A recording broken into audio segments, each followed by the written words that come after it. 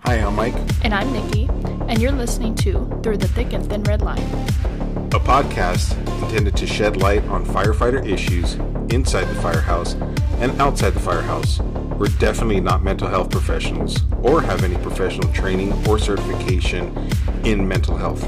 but we do have experiences. So if you're intending to use this for the sole purpose of entertainment, or just to relate to an issue that you may be encountering, we're here for you. We hope that you enjoy this, and it's going to be great.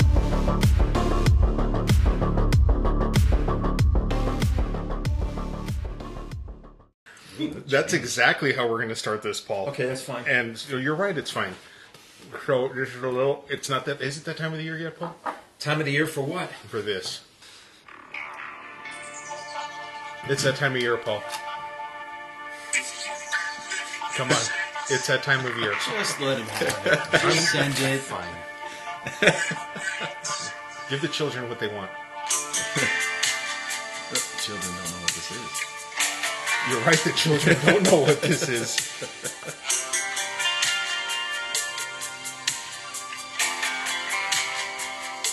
When you make love, do you look in the mirror? Who do you think of? Does he look like me? Here's the hook.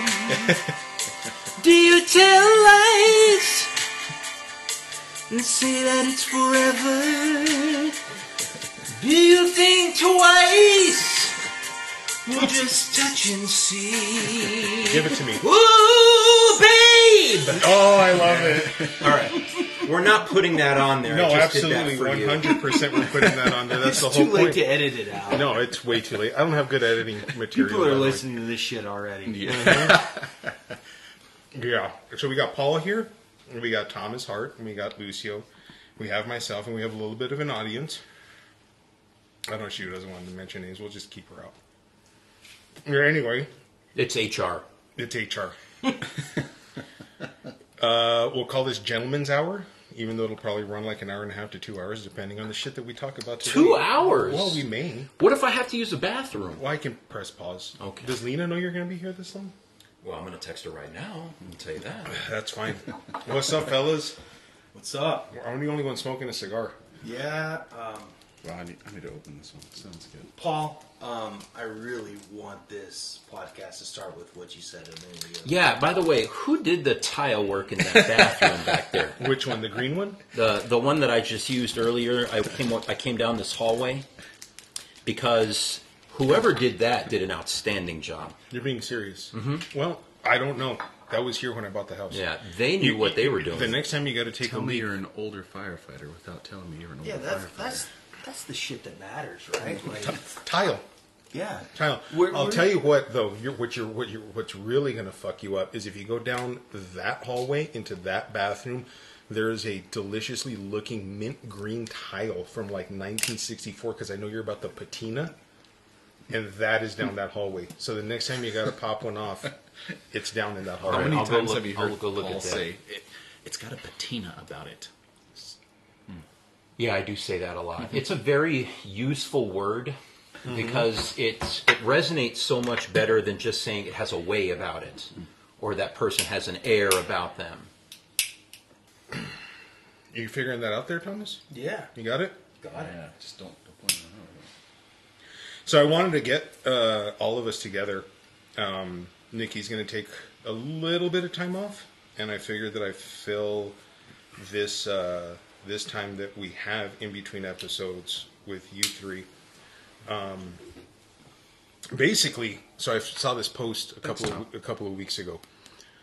I saw this post a couple of weeks ago, and right as soon as I read it, right as soon as I shared it, Paul over here, of course, the brains of this operation.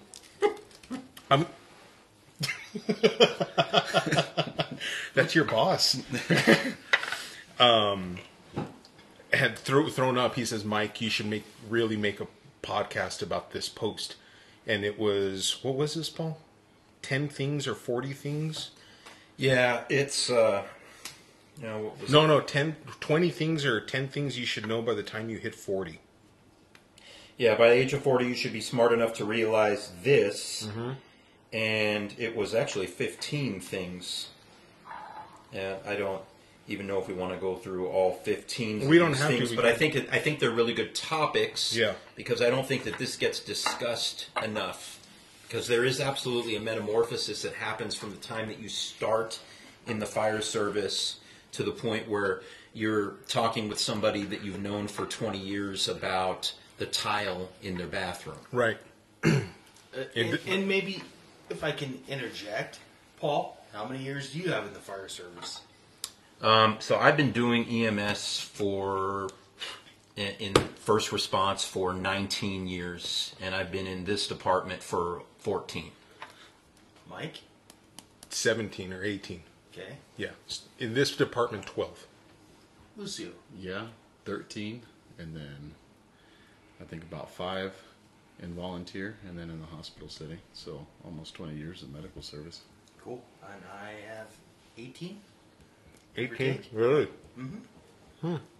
So we got some years here, and I think what Mike was talking about is that over that period of time, what's important to you completely turns itself on its head.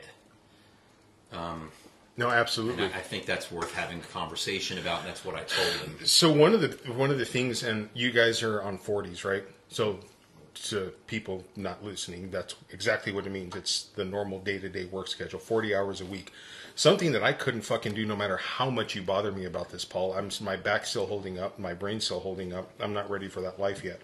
But I am your guy on the streets, and you damn well know that every Monday morning when I call you and bother you. But what I do know is maybe you guys have seen it, maybe you haven't, or maybe you've experienced it sometimes when you go throughout the stations. But this younger generation, for lack of better terms, I don't know if it's because we're getting older or they're just getting younger. I'm going to go with the fact that we're getting older. But I do not remember myself as latent to maturity. And there's a huge difference. And you can talk to the older guys, too, that are older than us. And it's a different generation. It's more of a coddling. It's more of a sensitivity issue that some of us face. So when we get together, we can bust each other's balls down till there's no nutsack left. I don't know if we can do that necessarily with them. Have you guys had that experience?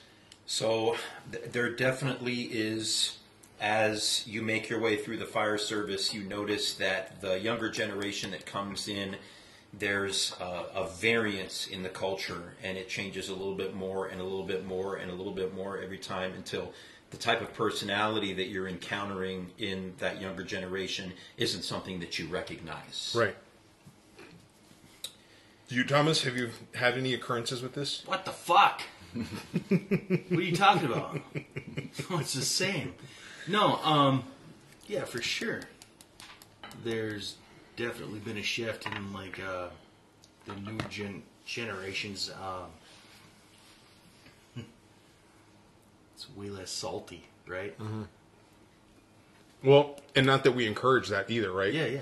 So we encourage motivation, we encourage drive, we encourage innovation, Look. and all those good components, right? My opinion would be more like the older generations of the fire service used to hire like dudes that wanted to provide for their families, and they were like construction workers that like land, yeah, blue collar, that like land this great career, and they're like, I'm gonna try the fire service, and they're like, oh my god, nah, I work for the fire department, and now I have a career and insurance, and now I can provide for my family. But they were like, construction dudes that like... What did you do before you got in? Construction. Yeah. Yeah. That's what I did. Yeah. So you already knew the quote-unquote man language. Yeah, sure. How to be. Yeah. I was already like accustomed to like the salty life, and like dudes that had like a dark humor, and and work was work, and then you went home and you were like a tough, hardened, kind of like salty kind of guy. And on the contrary, and I'm not I'm not taking stabs, you sung. I mean, you did a good goddamn job of that right now. We have well, it actually wasn't that good, but I haven't sung professionally in 20 years, but there's a lot of diversity here at the table. But something that's fairly common is that all of us came into here with some experience already. Volunteer, so understanding that culture already, we came into that understanding that culture. But also, I think it's worth mentioning that especially since the 90s, we have seen a significant breakdown of the family unit here in the United States. And the rhetorical question is, what does that do to a person? And especially when you're talking about a young man being brought up in today's society that maybe doesn't necessarily have everything that that individual needs to fully blossom into the type of person that we would come to expect that would be sitting here at the table with us for breakfast or whatever the case may be. Yeah, I think it's also a big generational thing. We understand that when we came in, it was very different, right? And again, blue collarists, but we were able to go back and forth, jab back and forth, right? That was just the way that we learned, kind of tough love kind of thing, right? So I think it's a little different now, for sure. Being a little more kind with the choice of words that you have, but still the same concept. I don't think it's the same delivery, though. That's for sure. Right. Different generation, absolutely. I have a feeling that if I were to bring the younger generation in here, they'd be Facebooking, wouldn't be able to have this conversation. Yeah, Facebook is an old person's platform. You're absolutely right. That's what we would be doing. They'd be dancing on TikTok. Shit. Well, and so that's the other thing. It doesn't matter whether or not you're applying for a job at McDonald's or you're applying for a job at Ace Hardware, or you're applying for a job at the fire service, or you're applying for a job at a newspaper company somewhere. An oral interview is an important part of that. Right. And if you're 18 years old and we're asking you questions about teamwork, we're asking you questions think about a time that you had a difficult coworker that you had to work with, and how did you resolve that conflict? Like conflict resolution, right? You know, and things thing. like that. How do they what do they have to draw upon when it comes to even answering that question? And so, can you teach that? That's a very hard. It's a hard fucking question. That's a very hard question. So, one of the things that I think that is going on here that Mike alluded to earlier is he let the cat out of the bag really early because he's proud of me. But yeah, the first 20 years of my life, I was an entertainer, and when I left the business, I was a professional opera singer in San Francisco. So over that time, I really got into, I had a lot of theater classes. I was comfortable being in front of a large group of people, talking on the fly and things like that. So those types of issues are not difficult for me. But we weigh very heavily on that in the fire service when we're testing somebody. And so I wonder if the person that is more successful at getting a job in the fire department is a person that has been through some of those things. Like, I know how many times I had to try. I went over here. I was in Phoenix. I tried at San Francisco, Tucson several times, all that type of stuff. All the while, I'm continuing to work, gain experience, learn with people, think about myself, what things mean to me, in order to draw upon that and actually answer those questions. And I think that life experience makes it easier to answer those questions. But the funny thing about that is that you walk down the hall and you see somebody and you're like, man, did I know nothing when I got in the fire department? And to think back that long ago is hard. It's just like when you were in high school and then you're a senior and you're like, man, the freshmen look like they're getting younger and younger and younger. Well, I have my ideas about that going on right now. The fact that my son still looks like he's 8, and he goes to school with women who look like they're girls who look like they're 25. I have it's foil hat shit, Paul. But keep going. Mm-hmm. Well, why don't we go off of one of these questions here? Yeah. So, before we do that, in the tradition of Through the Thick and Thin Line, let's rewind a little bit. Mm-hmm. And I have the question of the week. It's something Nikki and I always do. Last week's question, though, you don't need to tap the cigar that hard. Have a little ash at the end. It's gonna. I know it's the mic. I'm ruining the sound here. It promotes it promotes the No, I actually like that because just don't want it on that's top. real. The clink of a glass on the table. Right. No, the clink is fine. It's fine. I wanted to address that. Like, 3 of the 4 of us are smoking cigars, and so if my words are a little slurred, it's because of that. You're having a stroke. Got you. It's a stroke. Okay, cool. No, got you. So the question of the week. Usually, Nikki and I we come up with some like on the spot cheese ball questions and stuff like that. So you've always heard the age-old question, hey, if you could go back and tell yourself something about yourself or something you would change, what would it be? Okay? The different spin on this one is the person that we are right now, if you could go and tell your future self something about yourself, what would it be? And I would like to start by saying I listened to your last 2 podcasts yesterday, back to back, and Mike, I would like to ask you to go first. Is this because you have no clue how to answer this question? That's why you're having me go first? Maybe. Give me the example.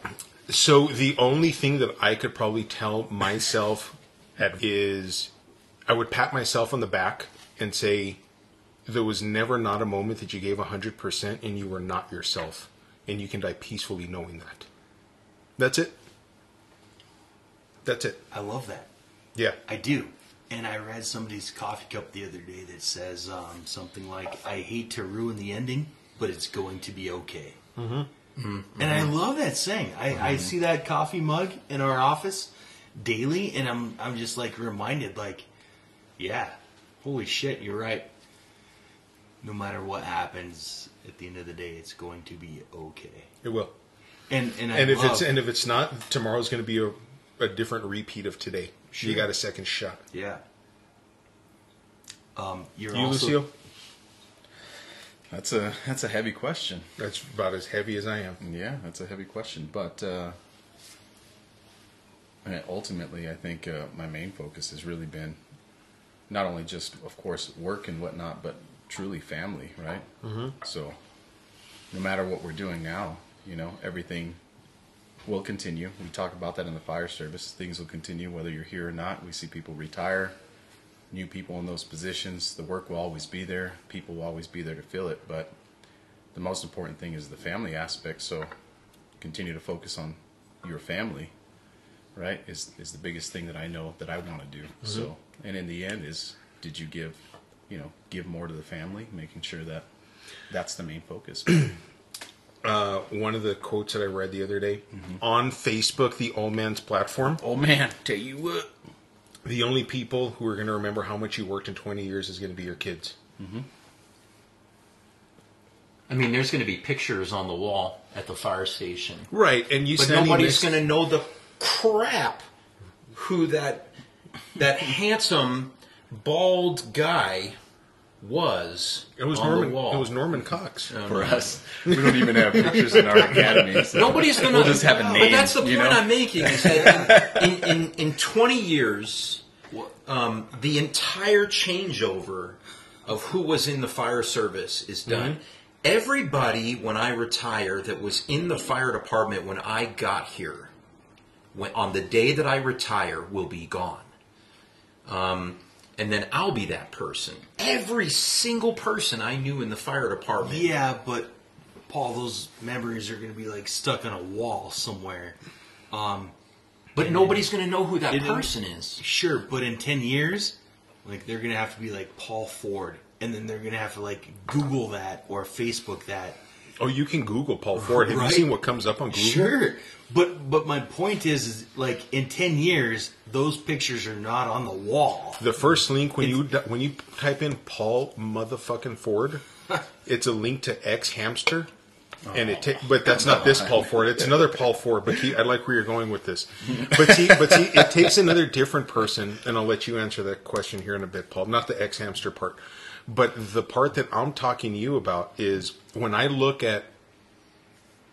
So if you go to 6, right, you see these TRT guys, Sure. right, and I'm like, Yeah. I want to know the story behind that. I wonder what kind of person that was. There's a lieutenant on Station 6's wall that I have never met in my life, but I know that he's a hero. Right. Right? And in 10 years from now, those pictures of Paul Ford are not going to exist. Those pictures of Thomas Hart jumping in the river are not going to exist. If they want to know who Thomas Hart is, they have to look that dude up on Facebook. Right. Yeah. They have to know that, like, Thomas Hart was a bad dude, but, like, well, that's his picture on Facebook, and then, like, well, this is my assumption that Thomas was a good dude. You said bad. Yeah, but that's what he meant, and that ties back to what that ties back to what Lucio was saying. Is that in the end, as much as I hate to say that, none of this matters, and everything goes back to your family. That's your real legacy. Cheers to that. Yep. Cheers. You know what the scary thought is? I told a buddy of mine this line last night, and I said, we're like one generation away from us never being remembered what we did on this earth ever again. That's a scary fucking thought. Like, unless you're like an actor or like a famous musician, sorry to tell you, Thomas, you ain't gonna be shit. Yeah. You're like your grandkids may be like, I kind of remember him, and that's where it fucking ends. Yeah. It fucking ends right there. Yeah. I'm a fireman because the stories my grandpa told me when he was a fireman, right? And he gave like gory stories about like rescuing people and blah blah blah. There's no fucking Facebook post about that. Right. There's no pictures of him rescuing people out of like burning houses in some fucking fire hall somewhere. Right. They don't exist. Like, the only claim to fame for him is a story he gave me 25 years ago. Yeah. But that's not necessarily true, Tom. He taught you things. He was there. He made you into the person that you are. He gave you concepts, critical thinking. Grandpas are really important for that. Dads are really important for that. And although Mike says that after one generation, the stories and what it is that you have, unless you sit down and you write a book about it, a lot of that ends up being lost. But what doesn't get lost is the stuff that you give your children about ethics and morals and the decisions they make and the way that they are and the way that and then other things that you wouldn't even think about, like the way that you laugh, the answers that you have to certain types of questions. That stuff ends up living on and then gets passed again and gets passed again and passed again. So you actually do have some ability to do things like that. That's exactly what I wanted to say, Paul. And you hit it right on the head. So, yeah, our legacy in the fire service, get it, right? It's going to come and go, right? Sure, we're going to have an impact. We'll be able to help. I think it's evident, right, with mobile integrated health. I mean, that's a step forward for our service, for the fire service in general, for our department, right? Those things will be legacies that will be left, but also something new for the rest of the guys, years to come. Family, though, I mean, that's exactly what it is. Generations. They're going to carry on the things that you teach them, and that's what really is.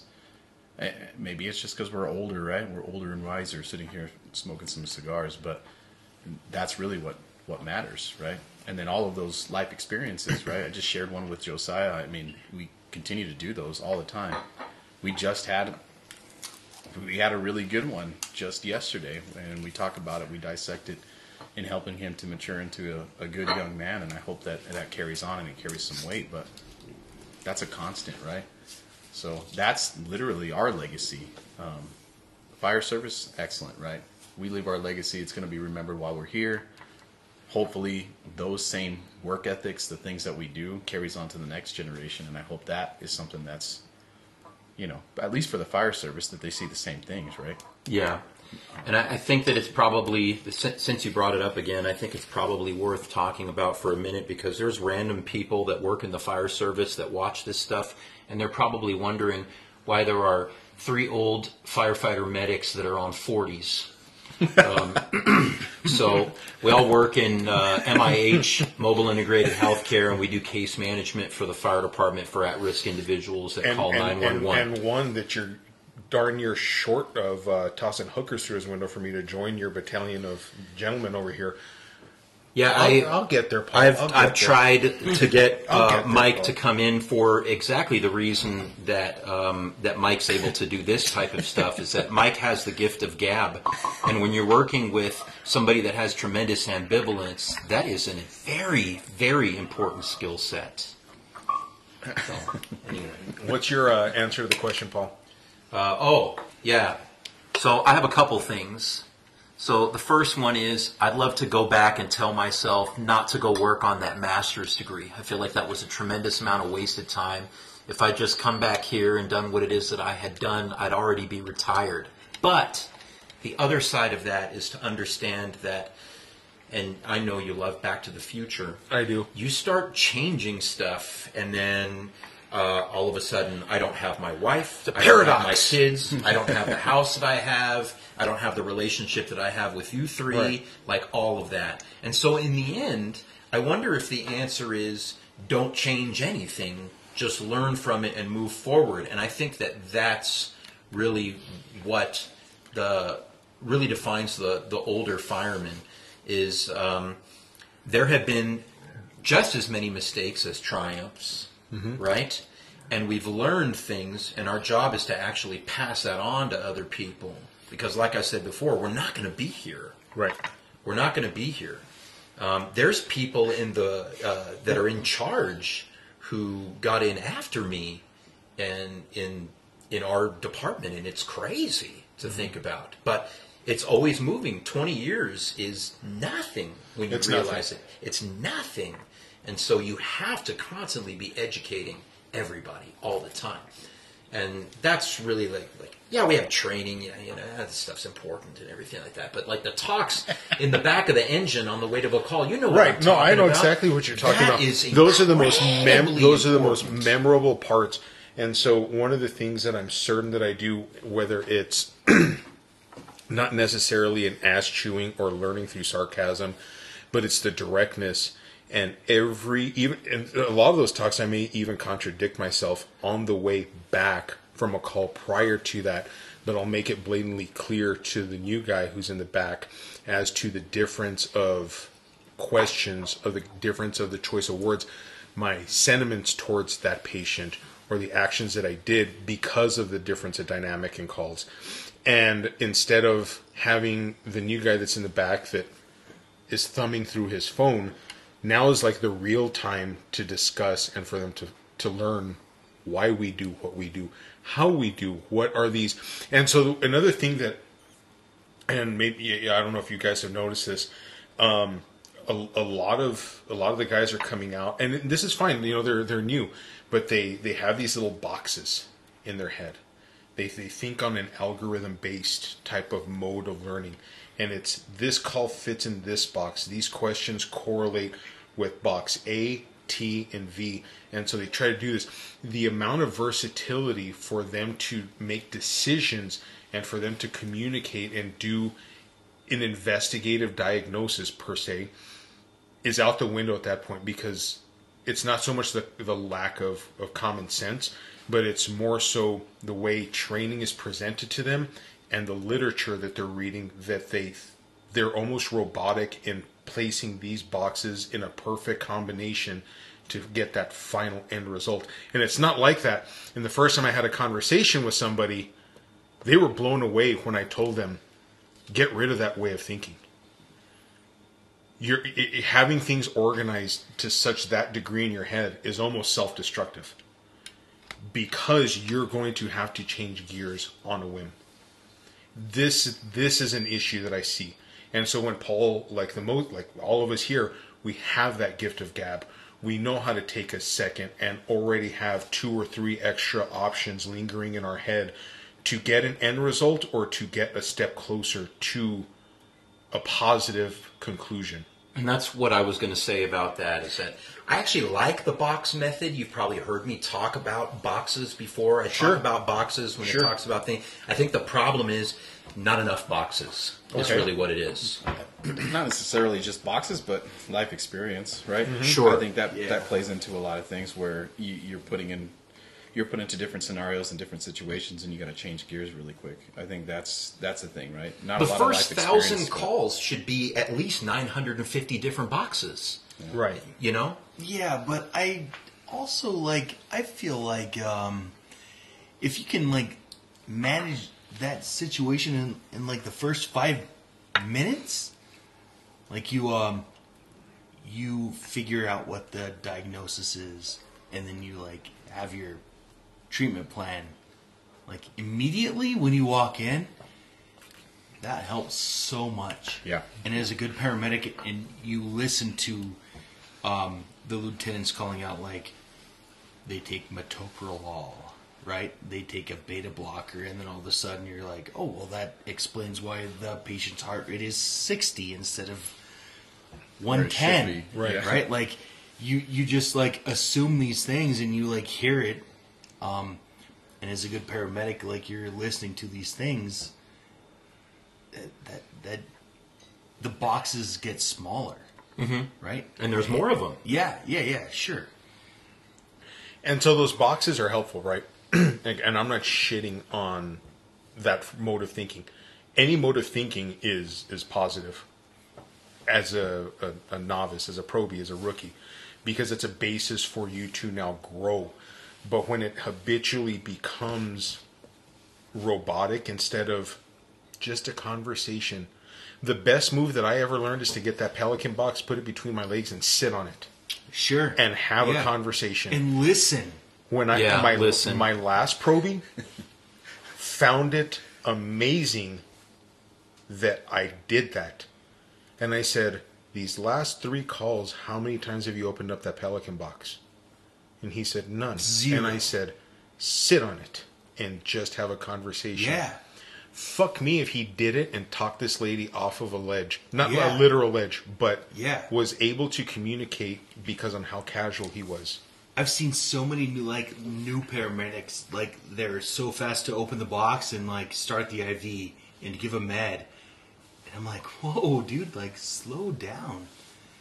Listen to what's going on with the patient, with the client. Like, so this is one of the, like, what we're talking about here. This is actually something on my list, right? On growing out and branching off into a more mature firefighter, EMT, even as a person, to be more versatile in life and to be you. The thing that I always tell my guys, my probies, when we're on scene is, they don't know you're a probie.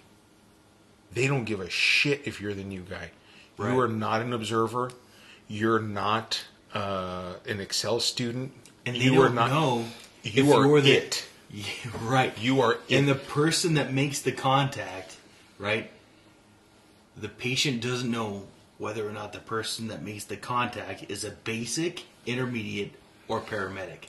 They may not even think we have a medical license because they said, most of them. Well, my house isn't on fire. Why'd the fire department? And that comes in with some senior aspect. Well, you know, when we work on the fire range and we have medical licenses too, we know one team, one goal. But this leads me to number 7 on this list of things you should know by the time you're 40. No one cares about you. Stop being shy. Go out and create your chances. That's where that comes into play. Mm-hmm. All of that. Yeah. I think The Rock said it, right? Like, grind in your 20s, save in your 30s, and live in your 40s. Right. Yeah. Another good one is keep your standards high and don't settle for something because it's available. And what's the number one thing that gets us all sometimes for a couple years at work? Complacency. Simple complacency. Yeah, sure. So, yeah. With that, 40s is a great number. I can't remember the specific companies, but a lot of companies, major corporations and whatnot, we're started by individuals between like 35 and 45 years of age. That's it. Yeah. So it's not new onset, entrepreneurship, whatever, but it's usually at that specific age. Why? Because of level of maturity, understanding an ultimate goal, and then building an empire based on life experience. But a lot of the bigger corporations were started by individuals at that age. The ones that were younger, of course, it's not like it's impossible, but that's a good mature age. So, of course, much like any corporation, much like any business, at that age that started, one of the benefits for acquiring such a base of employment so young is moldability. Is that word? Mm-hmm. Is that a word? Mm-hmm. Moldability. It is now. It is now. I'll tell you that right now. Is being able to mold that person to and give them the direction without question as to what we want them to be and those standards of performance. Man, I got some probies that come to mind when you talk about that. No, but they turn out good. You know what I mean? Like, right. And again, like, I'm not shitting on them. No, this is just coming from older guys, and I was once there. I was once just walking around with my dick in my hand. Well, I like, think that's and a I good thing to understand, say. and I understand that. So there's part of me that empathizes, and then there's sometimes where I go into work and I want to pull my hair out, but there's times where I have to remember. Where were we at? Where were we at? Exactly. Okay. Yep. And I had a probie, and I told the story before on one of the previous episodes, and he had asked me, he says, you know, my main concern is how I'm going to deal with dead people. And I said, what are you talking about? And he said, it's how I'm going to deal when I see a dead body. And I was like, oh, you've never fucking seen one. Yeah. But that statement was, I was like, I've never heard of a person like this before. I was like, oh, that's not normal life for you. This isn't normal. This has been normal for me for like 15 years. But none of this stuff that we do is normal life. No, it's and not. People are never going to understand that. I want to go back on what number 13, what you were talking about. Don't settle for something because it's available. So I told myself I wasn't going to talk about this, but I'm just going to talk about it anyway. So there are really three, I'm going to categorize, no, we talked about boxes earlier. There are really three different reasons why somebody promotes in the fire department. And Tom, I know, and Lucio, you guys have heard me say this before. There's the person that wants more power. There's the person that wants more money. And then there is the person that feels like they have something to contribute. They have that knowledge, skill, and ability. I've always been very concerned about the person that wants more power, taking that position because they want that. I don't necessarily have a problem with somebody that's taking a position because they want more money, as long as they have the knowledge, skills, and ability and something to contribute. And the reason that I bring all this up is that you guys know that I have never, ever done anything in the fire department that I did not want to do, ever. And I think that that is really what it is that this is talking about. Keep your standards high and don't settle for something because it's available. Well, the promotions are always available. But is that what it is that you want? Does that serve you and your mission? Does that serve what you bring to the table to contribute to your department and your family? You know, and I like to take those things into consideration. But I've always, and I don't think it matters what fire department you're talking about. There's always somebody that takes that position because of the power, and that's a big problem. And I try to stay away from that personally, especially even though, you know, when you're a 40-year-old fireman and both your knees hurt, you got patellar tendonitis, you got herniated L5-S1, all the same crap that everybody else has, right? And you'd be tempted to be like, well, maybe I need to promote out of here. Stop stepping up and stepping out of an engine, stop putting that pack on and everything like that. But you have to think about, like, what is the reasons that you want to do that and why? Because, let's be serious, this is not a young man's, this is a young man's game. This is not an old man's game. An old fireman die hard. It's a young person's game, Paul. Thank you. Thank you. You're welcome. We have to be inclusive. Mm-hmm. What made you want to go to 40s, bro? You, Thomas. Sorry. What made you want to go to 40s? It's I see Paul in the venture that he wanted to go because he had talked about MIH for like the longest time. Yeah. But where was your point to where you said, because you just become driver, right? Like you had like a year and a half as like driver, and then I was 16 years in. Yeah. With total fire service experience, I was part of the O program. Like I delivered Narcan to the opioid overdose people. And, with Ellison, yeah. Yeah. I loved that program. I loved it. But I messed up, and at some point I tested for driver. You didn't mess up. How is that a mess up? Man, I messed up real bad. And I made the list somehow. Those are words that don't go together. You messed up on a promotion. Got you. Yes, Okay, cool. and I somehow managed to make the list, and I did good enough to be able to promote, and then I had to go back online, and I drove. It's in a very busy house, and I loved it. I still to this day miss it a lot.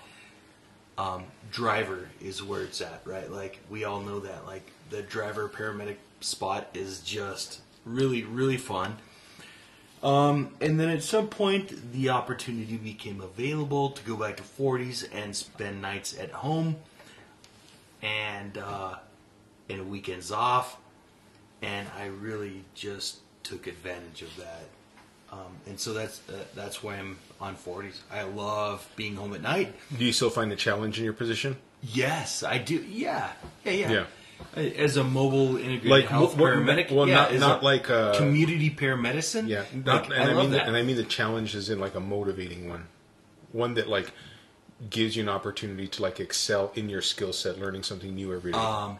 Sure, yeah, but also know that like I stop by the stations probably daily, hoping to catch the big call. Yeah, and jump that opportunity and like jump on the engine and go be like the hero and do like paramedicine level stuff. And you know what I like about you stopping by the stations? Not so much Lucio, because he grabs my quad and jabs me in the ribs whenever he gets a chance. It drives me fucking batshit crazy. He's known to do that. Like I stop breathing when he does that. It's him and Ray that know that's my sweet spot, and I want to fucking kill them. Yeah, when they do that, I literally stop breathing. We did it the other day. I talked to you underneath the desk. And I was already in a bad mood. If you're talking about like missing the hero stuff that we do, yes, I miss it. Same. 40-hour position is fun, and I love being home every night with my family. It's something I've missed for the last 13 years. Yeah. I miss it. Yeah. I miss driving to the calls, and I miss being there with the crew at the kitchen table, and I miss the camaraderie. And the reason I bring this up is because I regard you as a highly intelligent individual. Thank you. I do. And I want to make sure, because for the most part, I know how your brain works. And this reminds me of number 10 on this list. Let's have it. And it's comfort is the worst addiction and a cheap ticket to depression. That's why I ask you about the challenge. Yeah. That's why I ask you about that. Yes. Is my brain accustomed to like the hero stuff? And do I get depressed? Maybe because I miss like that level of being a firefighter. Yeah, well, absolutely. So you go to the stations, and this is something that I've caught on to. Whether you know that I've caught on to or not, that's not important. But one of the cool things that you do is every Friday or so you stop by the station, and we kind of have this venting session. What's that about? Yeah. So in my position on 40s, like we hold Friday sacred, and typically what happens is we drop by a station, and it could be because we need a restroom stop or something, right? But inevitably, we end up sitting at the kitchen table talking to one person, and they start talking about a call that really affects them. And then the second person drops in, and they might be off the engine, the truck, something, and then they're like, oh my God, you're talking about that call. And then before you know it, we have 9 people at the kitchen table talking about this really messed up call that they ran, and it turns from like a pit stop, right, to a total peer support level kind of like sit down where we're having a really deep discussion with the truck and the engine and sometimes the battalion chief, and we're discussing this really intimate stuff and how this call affected each other, and we turn it from a pit stop into a really true support, a really true peer support kind of level call. What's been your and you've been there too, Lucio? Yeah. So you've seen this go down. What's been some of the things beneficial that have come about with these conversations? Because you're there a lot with Thomas, and so is I'll say her name, Crystal. So is Mandy. You know, the whole gang. The whole gang. It's different people all the time. But like Lucio, having like the introspect on that, what's been the benefit that you've seen when that happens? I think it's changing, like just being open, right? So usually we have, and again, for anybody who might be listening who's not familiar with the fire service, but like the kitchen table is like that's like a place to vent. That's the where we. If that table could talk, right? Yeah, you know, that's how we. Like for the sake of this podcast, I've been wanting to like hide microphones in that table. God damn. Just like that's going to be my 20-year money maker. Yeah. I'm going to transcript everything and put it in a book and just see you guys. Yeah, I'll donate a little to the fire fund. I'm not going to do this, Paul. That's where the talks happen, though, right? That's where all the interesting stuff happens. That's where people vent. That's where a lot of the realness comes through. But it's also that's where we go back and forth, and that's where we vent, right? I think that's where we find our ability to carry on to the next call and to do those things. I think now it's carried on to the next level because now we're recognizing the peer support level, and it's that entire fire culture. It's changing, right? It's changing a little bit to also extend that. We weren't on those calls. Tom wasn't on those incidents, right? But at the same time, being able to be there in a different capacity and say, I see where you're coming from now. Let's see if we can get you a little bit of assistance if you need it, right? All ears there. Want to be part of that conversation, want to hear what's going on, but also assist where we have lacked years before, previous years, Sure. right? And that's the big benefit is we're able to move forward. I think that we have social workers with us, right? That's part of that's in their wheelhouse. Like that's what they do. So us being able to learn from them has been significant. But and not just MIH, right? No, not just MIH. You're absolutely right. If you've been in the service for like 10 plus years, Yeah. and you have a little salty experience, Mm-hmm. like you should be able to open up to your crew to say like that call affected me, right? And let's sit at the table and talk about this. And what we do on Fridays as MIH, and we drop in and have those conversations, really just like it gets one person to open up, and then all of a sudden like that, the second person sees the first person being vulnerable, opens up the conversation to have 9 more people join the conversation, and then all of a sudden we have like amazing conversations with the entire crew at the kitchen table, and it becomes a normal conversation and something that it's easier to open up. Where before, right, there was individuals who wouldn't open up, like they would be embarrassed, ashamed, whatever, right? Sure. There's people we know that just didn't want to open up. There still are. There still are. They want to keep things kind of closed in, and that's understandable. I get that. But this is opening up that door in order for everybody to come to the table and just be a little more open about those things. So I think it's a huge benefit. Moving forward, it's a huge benefit. Peer support's a huge benefit. Those kinds of things, right? And you know what the fun thing was, is that I remember way back when peer support wasn't a thing, it was... Oh, shit, it's funny that you fuckers are sitting here because that you guys were my peer support. Because I remember there was a time when I went to go to the EAP and I went to go see him for the anxiety thing that was going on. Right. And he came out and said, "Hey, you're a little early. I have a client in here, and I just want to make sure that when he goes out, it's cool if he sees you, and it's cool with him that he, you see him, and vice versa." And I said, "Well, if you want me to hide in the bathroom and count to 30, I will." And he said, "Well, you may have to count to 60 just in case." And I said, "No, you know what? I'm fine with it." And I just asked this question, "Who is it?" And he's like, "Well, that's not a fair fucking question either, because he doesn't know who you are." And it was Thomas that came walking out. And I said, Yeah. "Oh, shit. Yeah. This is a great beginning for," I'm like, and then Holy shit! and Had we had that conversation with the dude at the same time, Right. right? Like, you and I could have just, like, bounced shit off of each other and been like, oh my god, yeah, that makes sense. But that was like the doorway in that moment when I was like, oh, he's going through some shit just the way I am. Yeah. And it was more so that I wasn't as focused in, you have all the liquid deaths in there that you want, Paul. And there was more now of a feeling of me wanting to get out of that EAP meeting and just go talk to Thomas. Yeah. And now, not to take away Discredit, from yeah. discredit. I was going to say Yeah. dissuade, but discredit. Yeah. Joe, because he's a fucking phenomenal EAP, phenomenal guy. Like, he throws that out the window. I do like Joe. True person to person, very personable individual.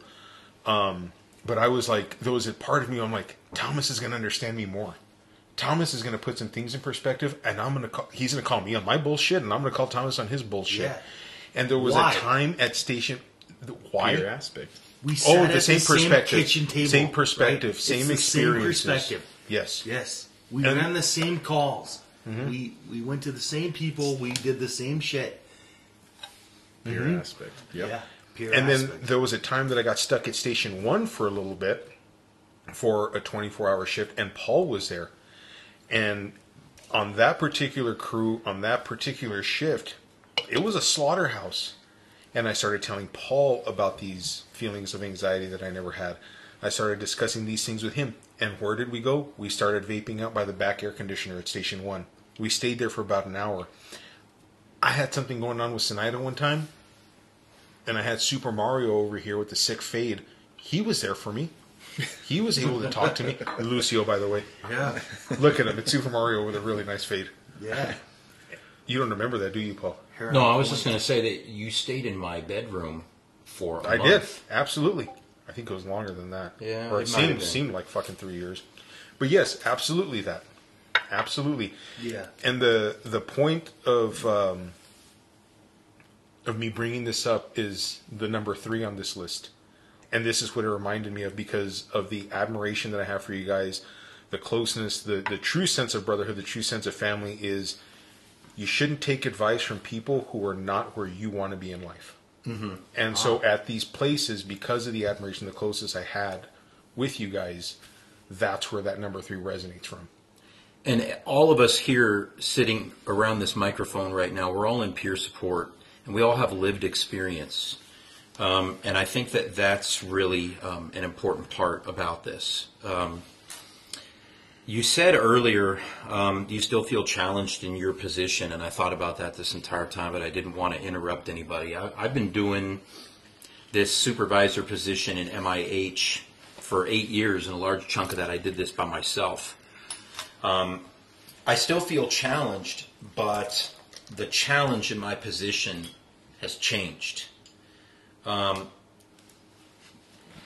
a lot of that has to do with myself and my own mental health. Yeah. Comfort's the worst addiction and cheap ticket to depression is what you said earlier, but that's not why I have depression. I have depression because nothing changes. We got in the fire department to help people and make things better. I'm not sure we actually make things better the way that we imagined that we would when we first got it. You have to find peace. You have to find peace in what it is that you experience out there with the people that you continually put in an ambulance or you take to the hospital, or the person that you were trying to get you were trying to get into a skilled nursing facility and that didn't work out and they ended up succumbing. Whatever it is, the person that you lost, the person that you tried to, you have to find your peace with not being able to save somebody all the time. We got in this department to save people. We got into this business to save people. Well, we don't save people as often as we first imagined that we would. Right. And as a result of that, we have to find peace with what it is that we experience at work so that we can preserve our peace at home. And that's what I'm learning right now. Because it can be overwhelming after a while to continually see the same things over and over again and not be able to facilitate change. And you have to develop those tactics with which to address that, or you're not going to make it 20 years. No, you're not. And that's, I think, the biggest thing with regard to that I wanted to say about it. Yeah, no, that's a good point, Paul. It's absolutely true. Just getting to the point where I feel you're getting to the point where you're understanding that, and that's great. And I think years in the service, you start to realize that a little later on because you're so focused on trying to maintain and be a good firefighter, be good at your craft, right? There's so many different things that you can be masterful at, right? But we have to be good at so many different things. But that's one thing that I think is overlooked for sure, is the importance of that. But also coming back to that, what you were saying, Mike, you shouldn't take advice from people who are not where you want to be in life. I think that's super important too, right? Everybody's gone through their experiences in life. I think that what you had just said resonates. If you link it back to the fire service, I mean, having those senior firefighters who have that lived experience to be able to assist those guys coming in that are super fresh, super new, super young, I think at this point, without any lived experience, I think that's a huge thing that we're going to start. It's going to be lacking, right? I mean, we have a really young service, and there are a lot of good guys out there. A lot of them are wonderful. A lot of good guys that have a lot of lived experience and have a lot to offer.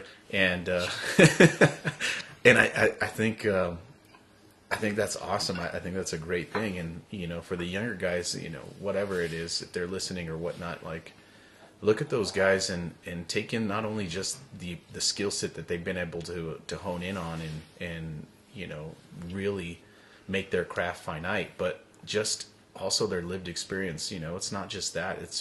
It's personal stuff. This takes me back to the academy, right? Yours? Yeah, and Vila asked, for the next academy coming in. He said, "Can you tell these guys like what to expect during the academy?" Right? I was there. Yeah, you vomited every morning.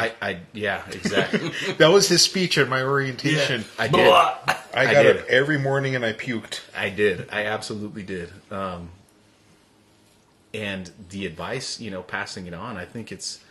Sure, it was those experiences going through. Make sure that your family's on board. It's going to be really impactful, not only on you but also your spouse. If you have a spouse, girlfriend, whatever family relationship, it's going to be impactful. Now, I mean, I think the story is so much more than that, right? Like, there's going to be so much more that we can give these young guys, and the advice that we can give them to be ready for a career as a firefighter.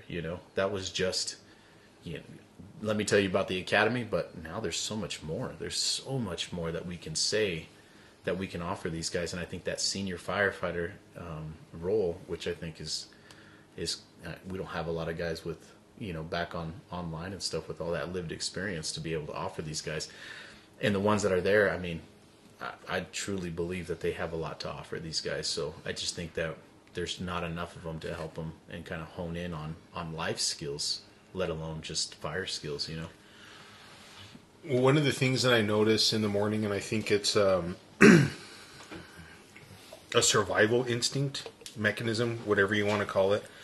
That word may be a little dramatic when I use it, but I notice that so I'm on C shift, my probie on C shift, how he interacts with the probie on A shift for that 20-minute pass down in the morning.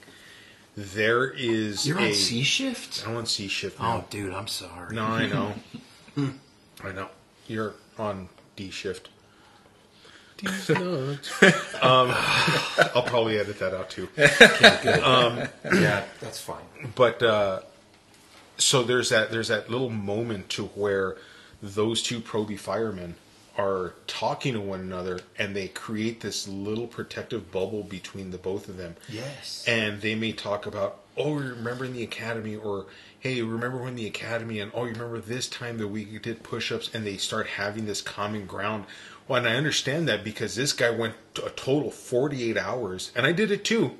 This guy went a total of 48 hours with being evaluated, being told this is what you need to do, being told this is probably what you shouldn't do.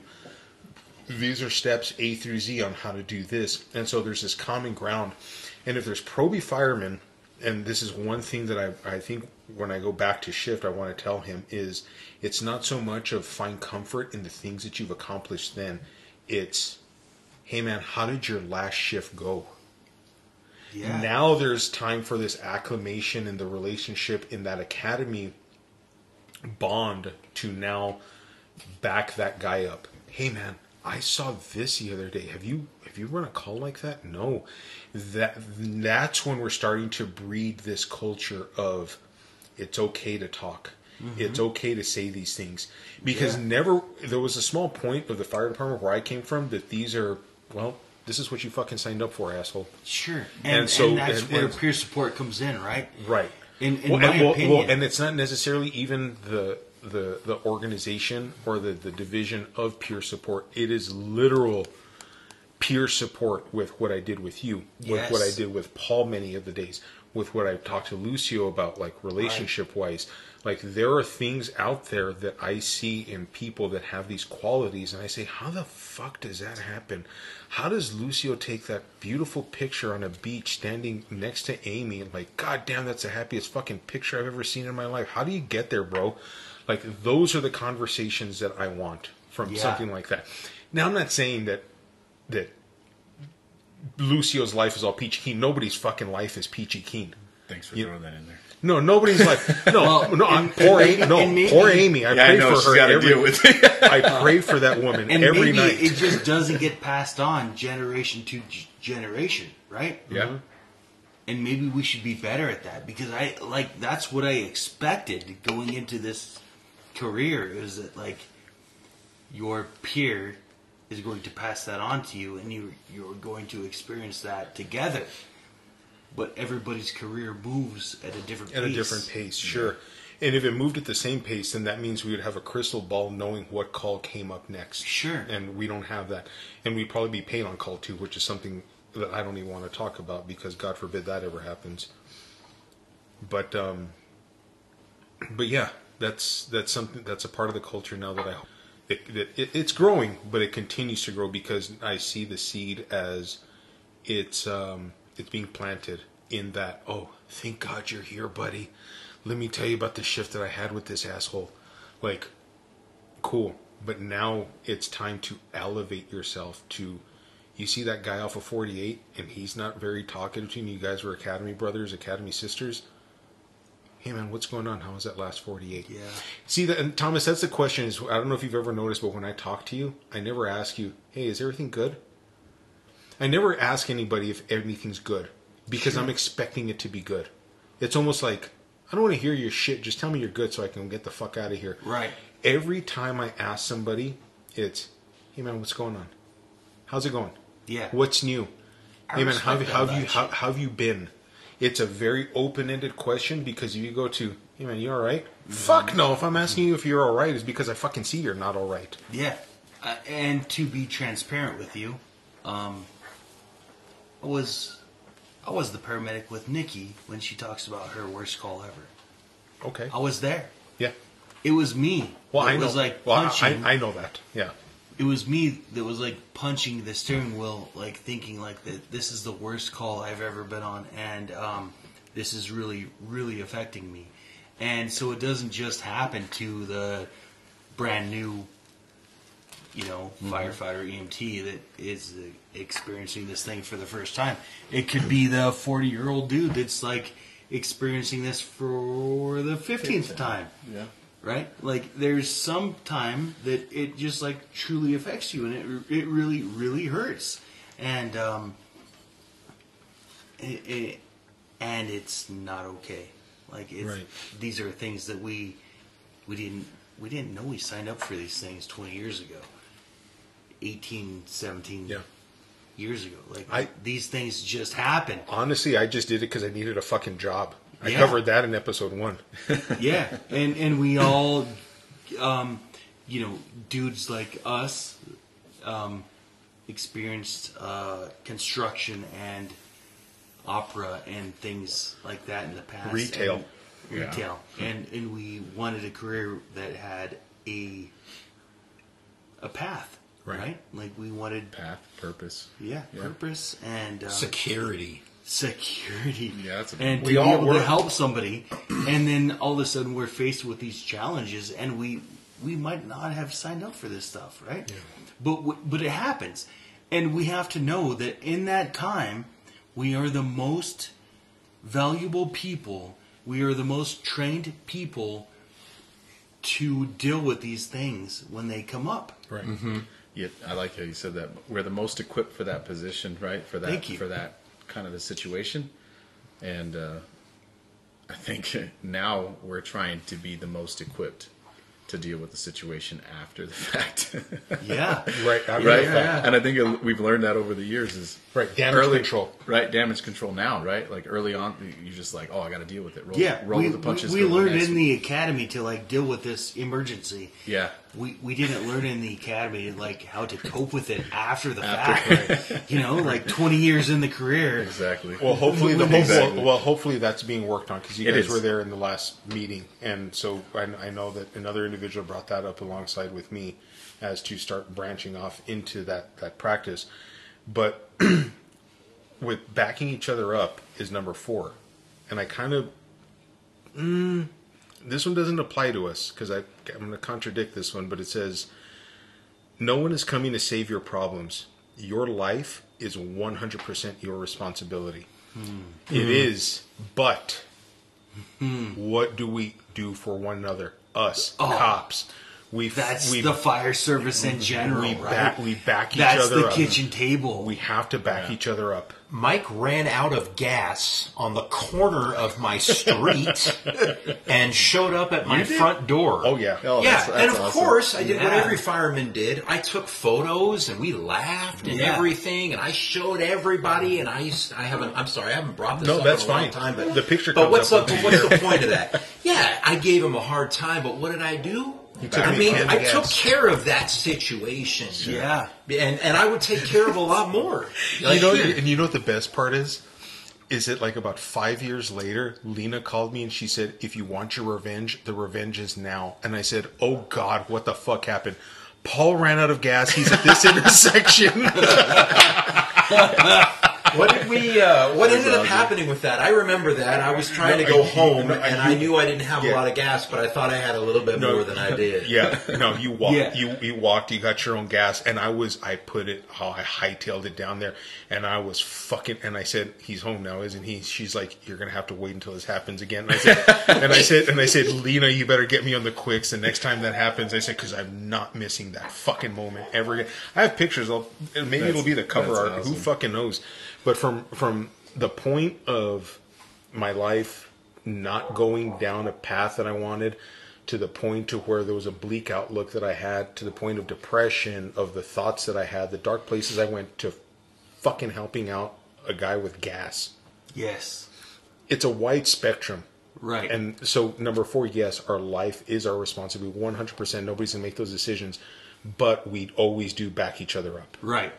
But our department is 175 people, right? Give or take. That's the picture. Paul showed me a picture of Mike running. You look real happy. There, Mike. him running out of gas. No, nobody was as happy about this as I was. Yeah.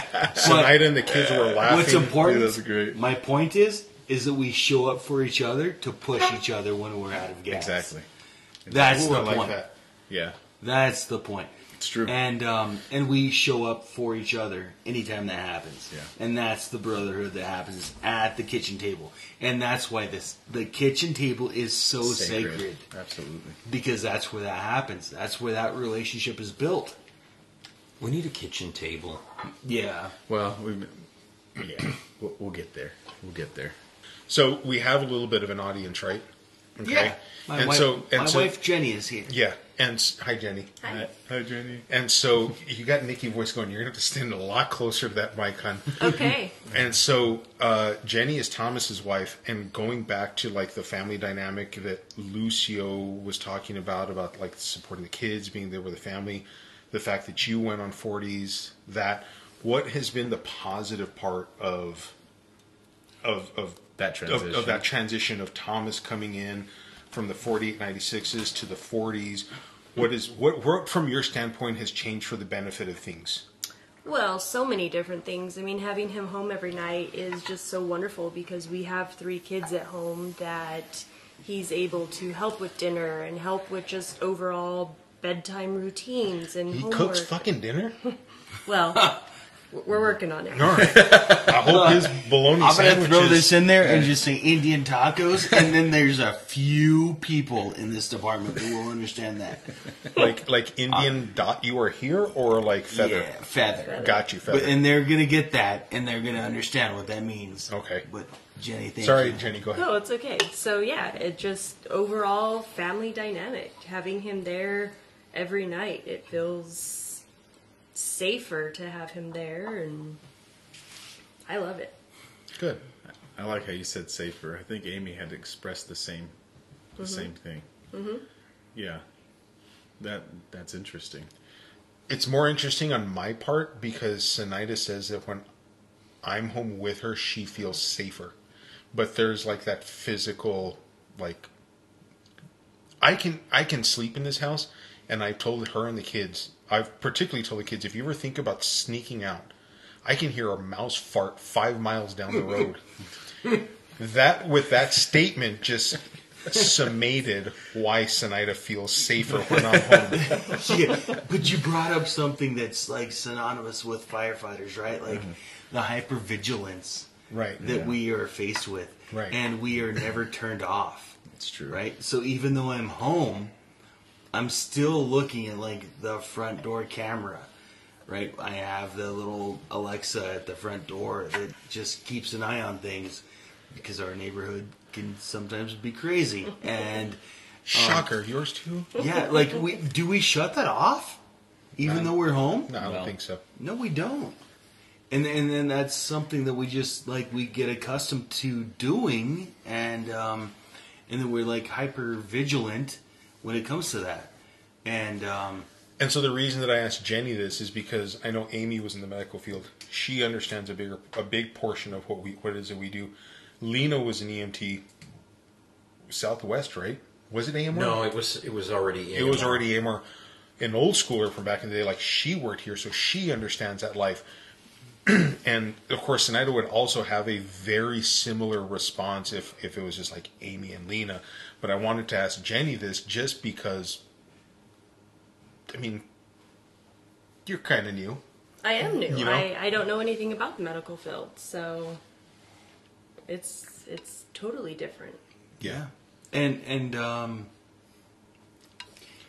sometimes that like hinders maybe our relationship, right? Like she doesn't quite understand that I really had a bad day, and what that means is I think I told her from the get-go 5 years ago that like I might not share all the gory details about how bad my shift was. I might just leave that up to suggestion, right? Like I don't need to tell you how bad the call was. Right. I just need you to understand that I ran a really, really bad call, and I'm going to come home and just do my thing and like be myself and not. Well, and see, like contrary, excuse me, people will come to me and so for example, yesterday Sinaida and I, she bought a truck, a very nice truck, by the way. Oh, you got a vehicle, nice. A little fucking jealous, Lucio. Let's not talk about it. I thought I would be able to All share, right. but We I'm gotta not able continue to. then. Yeah, this Let's continue. is fucking peer support. We can talk about it. So Now I'm interested in what kind of truck it is. I can't help myself. it was a now. Toyota Tundra. Yes. I know, right? All right. Oh, it's nice, dude. Listen. Okay. I'm gonna drive it too. Okay, good. So, synonymously with like Jenny, and how she has to transition with you and learning that experience is the salesman was like, oh, that's cool. Like, and a lot of other people are like, oh, that's cool. Like you both are each other's like support system. We're each other's support system. At the same time though, it brings its difficulties because what bothers me doesn't necessarily fucking bother her. So therefore I don't get the response. And what bothers her, I'm just like, are we really fucking talking about this? Yes. And I'm saying that in my head, but I'm showing the interest just as much as she's entertaining my idea. Yeah, it's my difficult, thoughts. right? And to be honest with you, there are some times, and I've learned how to shut it off, basically because I have my support group. You know, I have you guys, I have Nikki, I have things that I can do as a coping mechanism to get through those hard times. And sometimes I don't know if I would rather have somebody who was in this business or somebody who had no fucking clue what it is that I would do, so I would have no reminder of it, what it is that I do. However, here's the upside to this, is when something rewarding happens, Sinaida always understands that. As compared to if I felt this with somebody who had no clue, they would just say, well, good job, babe. And I'm like, that's fake. That's fake as fuck. Yeah. And Sinaida can sit there and she would say something. And I'm not saying that you do that, Jenny. I'm not saying that you do that. I'd like to say that right now Jenny is smiling and smirking at me because she completely understands that. Oh, right? as she would. She has no idea what that is like. Right. And We got this guy placed. What the hell you mean we got this guy placed? good job. and to go back further, I've told Jenny, like, I converted this guy and he had a pulse upon, us getting him to the hospital. He had a pulse. Right. Like, he was not breathing. We did CPR. I intubated him. And maybe Jenny does not understand that because her world is blinds and valances and window treatments and I appreciate that. Yeah. But at the same time, I'm like, I try to hide the fact that we do things like this all the time. Right. And our significant other may or may not understand what a significant change we made in somebody's life really is.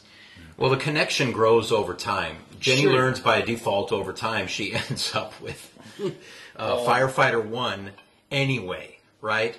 And also, don't ever underestimate that she sees just like Amy sees, just like Sinaida sees, just like Lena sees. The look in your eyes when you come home because something went right. Right.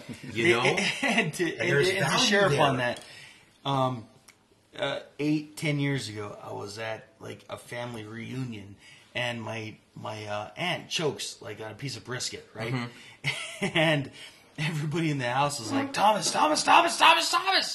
And my aunt is like walking around with this piece of brisket like stuck in her throat, and she's like grasping for a piece of like her cup of water, right? And everybody's like, Thomas, do something. And every time she passed by somebody, they're like slapping her on the back or like smacking her in the chest, and they're trying to get her to swallow this brisket. God. And I walk in and they're like, oh my God, Thomas is here. And they expected me to do like CPR or a cardio version or something. And I handed her water. And she took a drink and she was fine. But see, that's a good paramedic, knowing when water is the solution. Okay, but what if your significant other doesn't understand that it's water that fixes that, right? And what if your significant other just doesn't understand that what you did, you administered epi, and it saved somebody's life, and you got them to the hospital, and you go home and you're like, oh my God, I administered 1 round of epi and I saved this guy's life with 1 round of CPR. And your significant other is like, cool. Well, the blinds I tried to install were short. And I had to go back to the shop, and I had to reorder these blinds. And the good thing is that you're able to understand that too. Yeah. Yeah. So you had to And do I that understand that. Because you work with it, right? Yeah. You work with it and too. like for that, like, oh my God, like, well, your day sucked really bad because you had to go back and order. And it's a challenge on you too. Yeah. Yes. It's And I'm a sorry challenge on about you. that, Jenny. That sounds like a really terrible day. No, for real. And in my head, I'm like, wow, you might, and I really hope that Jenny never experiences like a bad day for me is a really, really bad day because the medications don't work. The first round of CPR doesn't work. The cardio version doesn't fix the problem. Right. And so I go home and I'm Ultimately, what'd you do, Thomas? I told the guy to drive faster. yeah, and then to be, I told Mickey to drive faster. Hurry, Yeah. hurry. and to be compassionate to my wife's daily of, oh my God, the blinds came in, they were too small. Oh my gosh, your day must have really sucked. Right? That's really tough. Well, and because- so the like the beauty in all this and the cool thing, however you want to fucking call it, is you're building something, right? And so you're building that communication just the same way that Paul's been building that communication with Lena, just the same way that Lucio and Amy have built that communication, just the same way that myself and Sinai have built that communication. And it's this constant building that compounds one another for that next day. And so eventually, like, Jenny will understand what pacing is. Jenny will understand, like, oh, epi good. Epi big drug. Like, yeah, some And fucking I- some shit. You know what I Yeah. mean? And so that goes with number 14. The family you create is more important than the family you come from. yeah. Because we're creating that. And I know Boy, that that's some depth. Huh? and I know that the last episode, fuck. It took me a while to release that one about the family that I came from. And I'm not saying the entire family. I really love my family, but just that one little aspect. That is the cool thing that we now are able to do, is now compound all of that with the positives, with the negatives, and learn that communication. Mm-hmm. So that's awesome. There's so much to say on that. Yeah, there's and I know feel that. everybody's story in this room, and maybe that has something to do with our common denominator and why we care about each other so much. Is that what we're trying to do as dads, and everybody here is a dad, is we're trying to do better than what it is that we experienced before. And if we are successful in that, gentlemen, then we have accomplished, I think, what our mission is. And I do think about that all the time. Why am I here? What is my mission? We're a bunch of space monkeys on a rock floating in the middle of nowhere that's being heated by this giant ball of gas, and there's all this, like, what is this? You know? And you can go crazy thinking about that. But if you just focus on the mission of what it is that we're here for and what it is that we're trying to do, and don't worry about the rest of that stuff. And that's something that I think that the younger fireman who is working on getting a family unit established, right? Which generally happens, you know, yeah, I've been in the fire department for a little while, I've got some things to offer, you know, you meet a nice lady, you end up getting married and having kids and all the rest of that stuff that we've all experienced, right? And you make your way through the fire service after a while, and you realize that that which is at home is really what matters in the end. And there's guys in the fire department that I still think to this day don't understand that, but that doesn't matter, because everybody here at this table understands that, and I understand that, and I try to be a champion for that when other people talk to me about that. So we've had a lot of discussions, and I think we've had a lot of discussions specifically about that, Paul. And Oh, yeah. We've gone in depth specifically on that in particular, but I think that's multifaceted in a huge way because, yeah, personal life, absolutely. Definitely resonates. I think everybody can feel that, right? You want to be better than you want to be better than what your parents were, right? Mm-hmm. But also, you think about it in the fire service, you want to offer something better than what we came into the fire service, right? So I always consider everybody in the fire department as family, right? I truly mean what I say. Every time I'm asking how somebody's doing, I think we talked about that before too, like, I really am concerned, like, how are you doing? Is there anything that I could personally do to help out, right? And with peer support and everything else, I think we're moving in that direction. We want to make sure that we have a legacy left with our family. We want to make sure that we assist the fire service in developing and changing and evolving into something that's more than, of course, just the kitchen table, right? The kitchen table, don't get me wrong, like, that's amazing. I love that. But even past the kitchen table, if somebody's having an issue, to be able to change that mindset, like, I can only bring it up here. No, you can bring it up anywhere. Reach out, talk to somebody, do that kind of stuff. But changing that, create the family, right? The family you create is more important than the family you come from. And of course, where we came from was a little different than where we're at now. And not to say that it was bad then, but it is changing, and it was great then. It's getting better, and it's becoming great now. So I don't know. It was on two different levels, that question, or that statement there. I think that's really cool. Is that part of the magic here, that we all have adverse childhood experiences? Because we all are cut from a very similar cloth, and we all have very similar skill sets when it comes to what it is that we do and how we do it and how we accomplish it. And that's why, even though we all work together or have worked together at one point, I feel very strongly about all you guys. Because is it that we all have adverse childhood experiences, that we are able to demonstrate resilience in the face of those challenges? I don't know, but it's interesting. Well, without going into a lot of detail, yeah, absolutely. There's been a lot of things that, and again, a lot of people may or may not know. I know you guys know a little bit of my history, but it was very challenging, right? I left the house when I was young.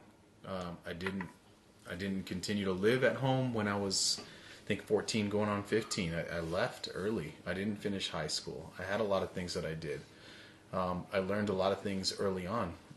I am very, I guess I'm really playful, right? I'm always positive, that kind of stuff, and whatever else, and that's how I come across, and it's because of course, yeah, that's how I am. I want to look at things in a positive light. But I have experienced a lot of different things that have helped mold and to change and to help me grow. And it's not something that I want everybody to know about me right away, but if you get in a conversation, I'm willing to express that and to help you understand life in general, right? And the challenges that that I faced, and the things that I've learned from that, and the responsibilities I took on my own, and the humility that comes with that. And again, that's some of the stuff that I want to be able to share to anybody who wants a little bit more insight on what is it that's most important, right? Is it family? Is it work? Is it this? Is it this? Whatever, right? Everything is important to a certain degree. And I think one of those, I think everybody's probably seen that video, right? It's a college professor. He's got an example. It's a visual example of what is it that's the most important. It starts with the golf balls, and then he throws in some, a bunch of other stuff, sand, water, smaller pebbles, whatever the case may be. But it's the most important things in the essence of whatever it takes to be a wholesome person. And then you add all the other stuff, right? Whatever there's space for everything else. The first and foremost thing is the basics, right? Like family, being secure, like housing, secure, financials, all those things, right? Making sure that that's good. Religion, I mean, whatever it is that you believe in, all those things are the first and foremost things. And then after that, you build on it, your career, everything else. And whatever it is, like my history, whatever, I just want to be able to share that and continue. I mean, that's a great thing. It's whatever you create. But anyway. Yeah, you reminded me of something. I think it's important to say. Hold on, Paul. Before you go on to that, if you didn't want people to know about that, Lucio, this goes on Spotify. I'm just letting you know that right now. Okay? No, I'm okay with that. It's just not something that I throw out there all the time, absolutely. Right? But if anybody wants to know, it was a challenge. A lot of people are shocked when I tell them where I came from and my background, and coming from where I came from and all the history that I had. I mean, it's not a pleasant background. You know, it's a challenge. I was very thankful and grateful that, honestly, it's to the extent of I didn't go to prison for some of these things, right? Right. But that in itself, family challenges, home challenges, like Paul said, you know, the adverse childhood, you know, kind of things and upbringings, all of those things have a play in who I've become, right? And now that we're older, right, and even younger, I realize that you have to take ownership of those things. Those things, if you look back at them and you regret those instances and that you regret those challenges that you were faced with, you're never going to move forward from those. I always look at those as challenges that were thrown at me, and I was able to experience those to help the next person in front of me. And that's what we're trying to create, right? Right. A better life for whatever it is, our brothers and sisters, our own personal, you know, family. But those are the things that I went through those experiences for a reason, to be able to move forward, and it helps to mold us. And for the fire service, great, yeah, I've learned a lot there, don't get me wrong, but the interpersonal relationships, that's really where it starts to build. You have to be able to balance those things, and that's a challenge in itself. What I was going to say earlier is kind of piggybacks off of what it is that we're talking about. So because I almost contradicted myself because earlier when we were talking at the very beginning, I did say that earlier I discussed the breakdown of the family unit potentially being contributory to some of the cultural changes emerging in the fire service. You remember when I said that? Yeah. Okay. So I still feel that that's true. However, everybody in this room has experienced that. So maybe the answer is to identify what resilience means and how we foster that, not just as a society, because yes, as a society, but how do we support those people that I'm not in the back of an engine anymore. I don't have any access to that rookie at all. Right? People come in my office, and I talk with people, and I'm involved in peer support. But I rely very heavily on other people like you to make sure that these people have the tools, these members that we have in the fire department, have the tools to make their way through this, to reflect, to process, to understand, and then to move forward and be able to give to other people, because that's what it is that we signed up to do. We signed up to give to other people, and I feel very strongly that we need to continue to do that. But I also feel that how we do that and how I do that, and in that way, what I think is important has changed. Right. Well, with that being said, obviously the first step is always a recognition of it, right? Mm-hmm. So doing that, of course, is the forefront.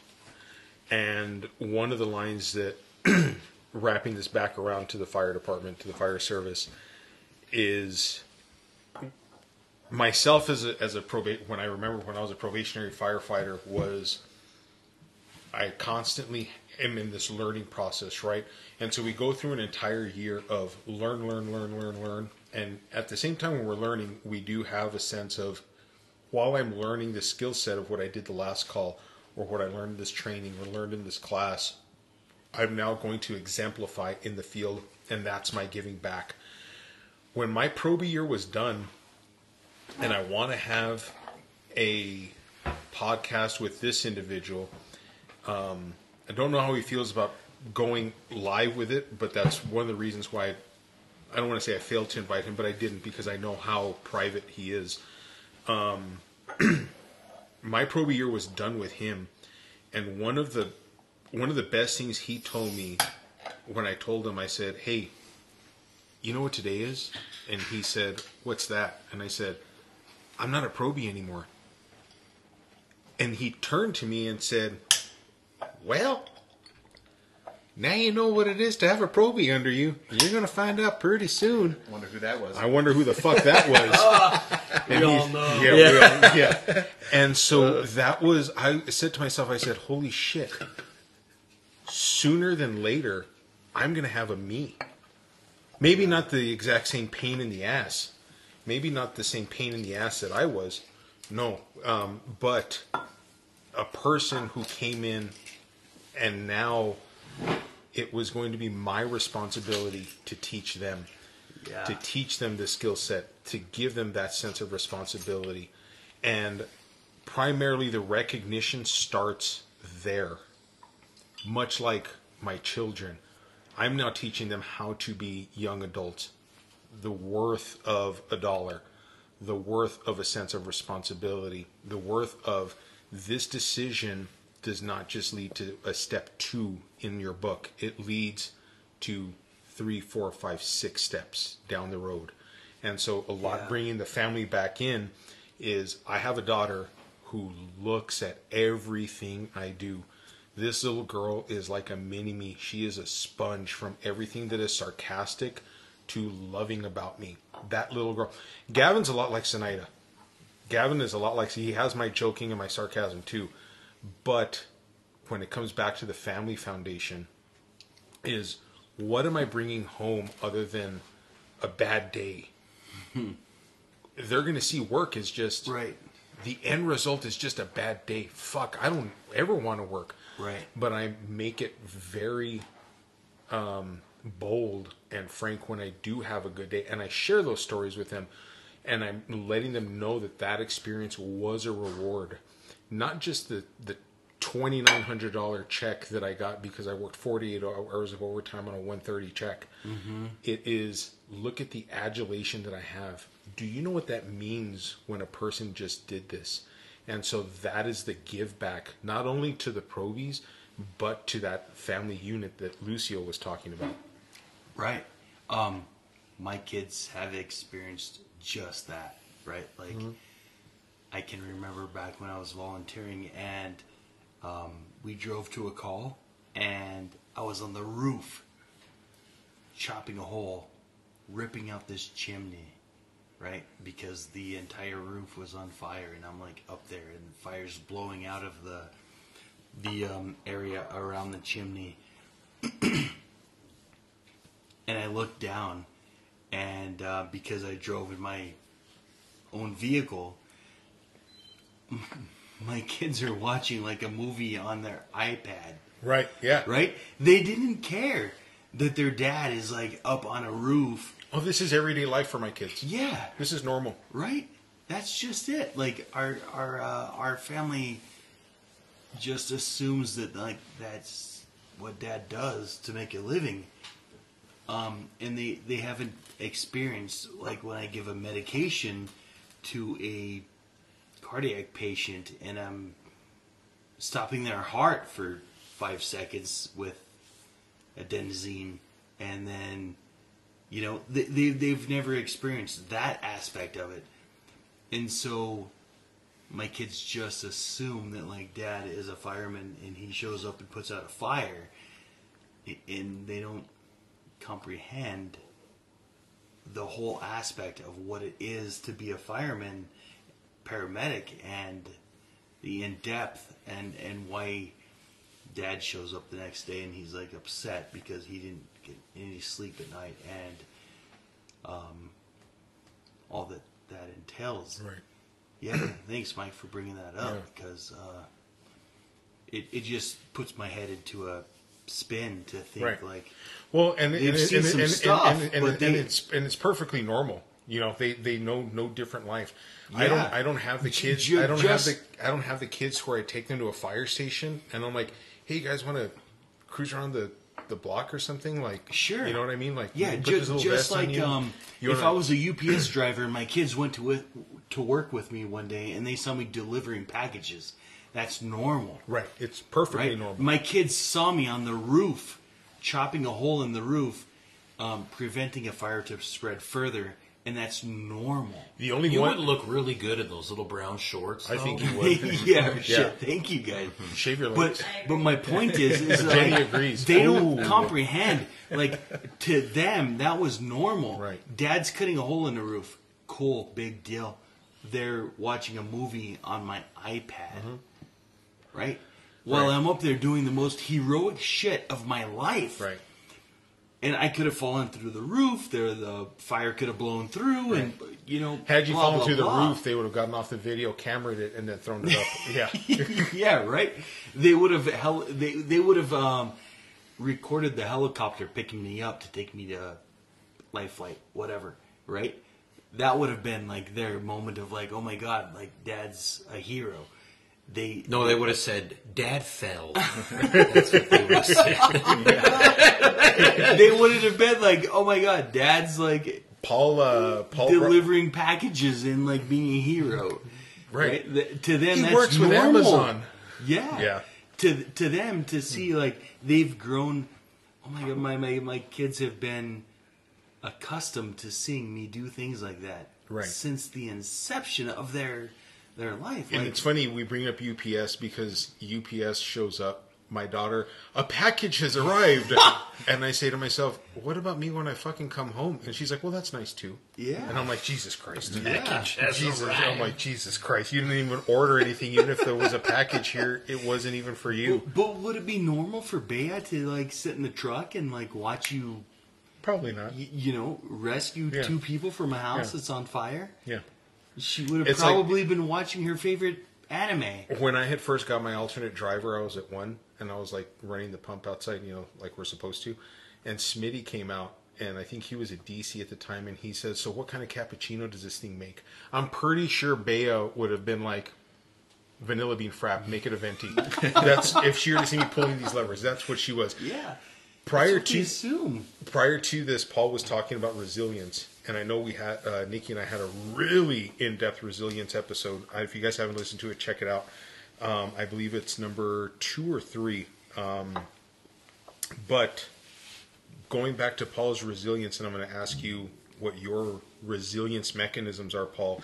Kind of leads me to number 15: is train yourself to take nothing personally, to save yourself from 99.99% of mental problems. Oh, and that is so hard because you can't help but take these cases to heart when somebody doesn't want to do something that which you think that they need. You guys know. And then something bad happens, like they die, right? Terrible. And I've gotten so angry before that I've gone home. Well, things for me just got worse and worse and worse, and I got more depressed about these challenges. And then, so I decided that I was going to do something for myself.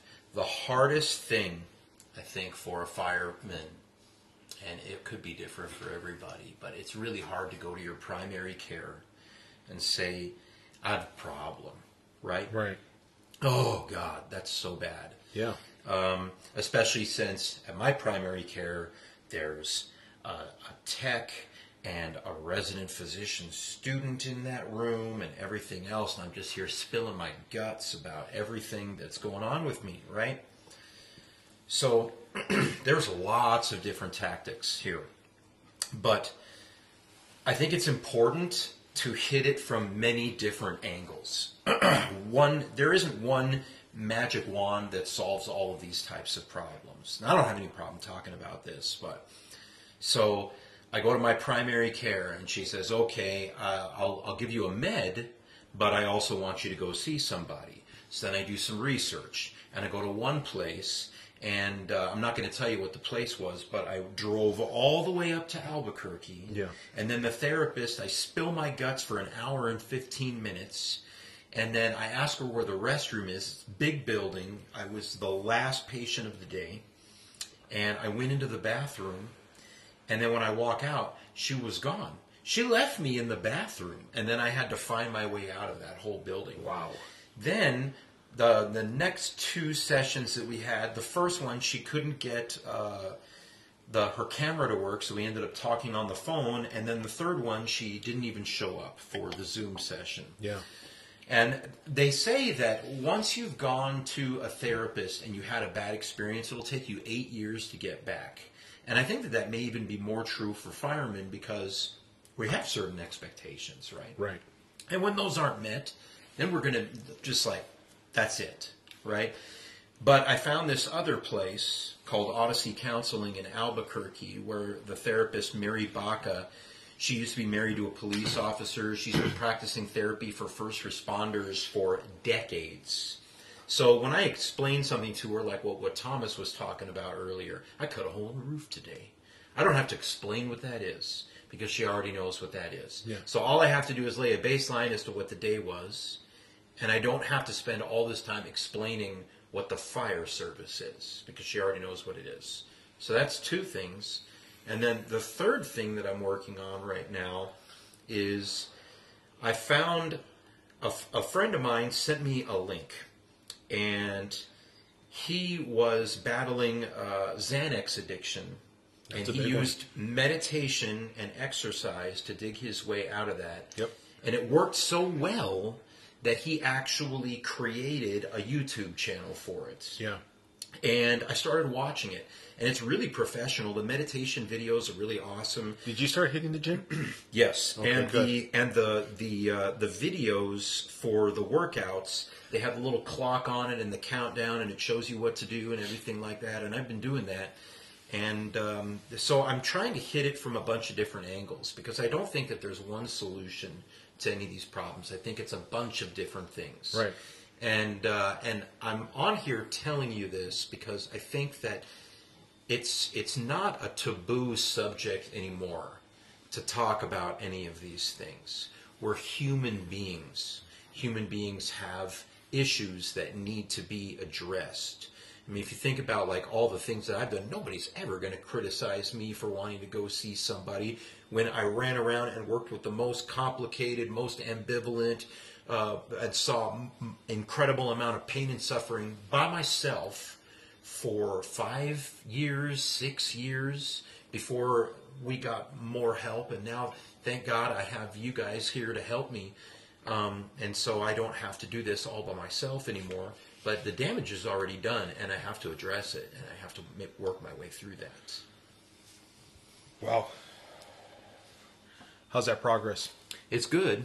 It's just like anything else. It's back and forth. You have good days and you have bad days. But my wife's very supportive. I'll come in and I'll be like, I'm not having a good day today. And so maybe she'll just have me put like the baby to bed. Right. And then she'll take the big one because as much as I love him, he's a pain in the bottom. Yeah. Connor? No, Connor's easy. Connor, I thought you're talking. That's no, what Connor, I'm I saying. just put in the recliner. I give him a baba, and then I give him his passy, and then I put him in the crib, and he just rolls over, and that's the end of it. And she lets me do that. And then she'll try to put Liam to bed because Liam doesn't want to sleep in the bed by himself. Liam's a We're Red Bull, trying bro. to we're trying Liam's to a Red Bull. transition him. It's that's a lot of hard work. But I think the point is that I'm given grace. Yeah. And I'm given grace because I communicate that I need grace. And because I've communicated that whole time, I think that is really a major key to all of this. Yeah. But number 15, I like what you said, Paul. There's a lot of learning there. I think it's train yourself to take nothing personally to save yourself from 99.999% of mental health problems. That's a hard thing to do. Oh, it's so Absolutely. That's a hard 100%. thing to do. And to train yourself to do that, I mean, that's not an easy task. I think what it says there is to train yourself not to take anything personally. That's hard for us to do because we're going to take it personally, right? Mm-hmm. We're responsible for somebody's life. We're responsible for doing that kind of that level of just severity of what it is Because we care. Well, Yeah, and we're not even worried about being good. No, We're worried about being credible. Yeah, That's the point of it. having a good outcome. Yeah. Right? We're going to take it personally. I think what you're hitting on though, Paul, is that right there is not just train yourself to take nothing personally, but use the tools in front of you in order to make sure that doesn't happen, right? And we're going to take it personally. That's inevitable. We can't train ourselves to be immune to this stuff because then we wouldn't be in the positions we are because we do care. Mm-hmm. We care about the outcome for the individuals we respond to, whatever it is. And in mobile integrated health in the field are years, of doing that. But we have to equip ourselves appropriately in order to handle those situations. So going to therapy, doing that kind of stuff, absolutely, right? Mm-hmm. Mm-hmm. Moving forward and trying to to navigate through those emotions, through the PTSD. Right? There's a lot of that. I think we are all very aware of that. It's, what is it, like military, police, fire, right? For PTSD, we're all very exposed to those kinds of traumatic situations. That's ultimately the tool. Yeah. Is making sure that we're equipped to be able to handle those situations the best that we can, and moving forward from those things. But the way that was phrased, I was like, yeah, we can't necessarily like train ourselves to not take it personally. We're going to take it personally. Yeah. We have that line. Right? Yeah. There's a line.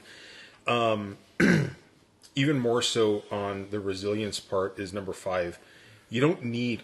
Now, I'm not telling people not to read books when I fucking say this one, right? There's a lot of literature that's out there. There's a lot of books that I know that Nikki has read. I can't read. I started reading a book called Atomic Habits. It's a really good read. You guys should check it out.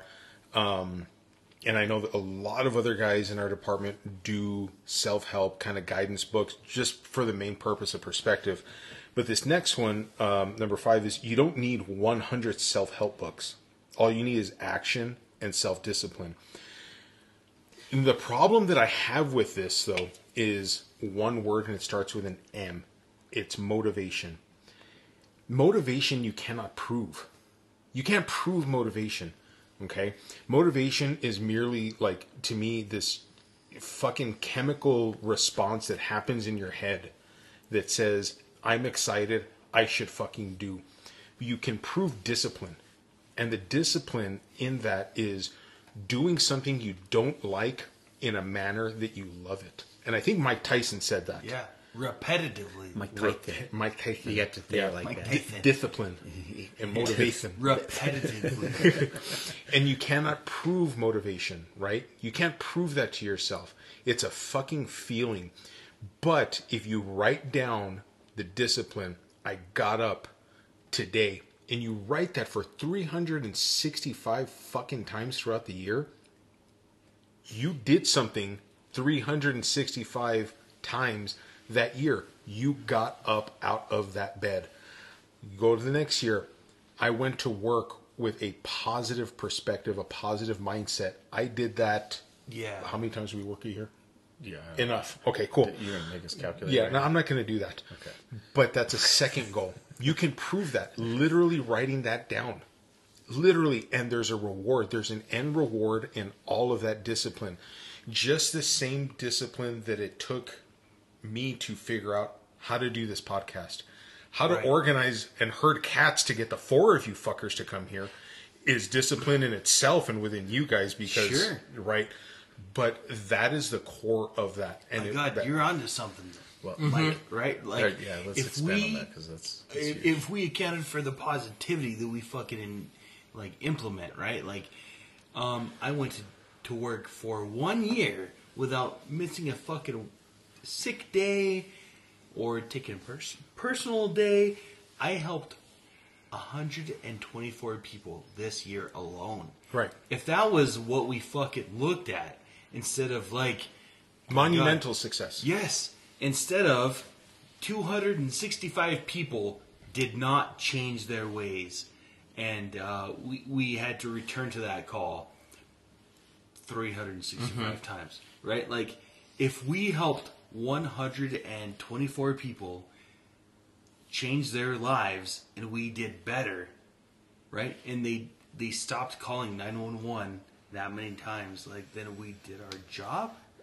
Yeah, it's a mindset. It's a mindset. I get that. Like, you're absolutely right. That is a huge thing, right? And that's something that's man.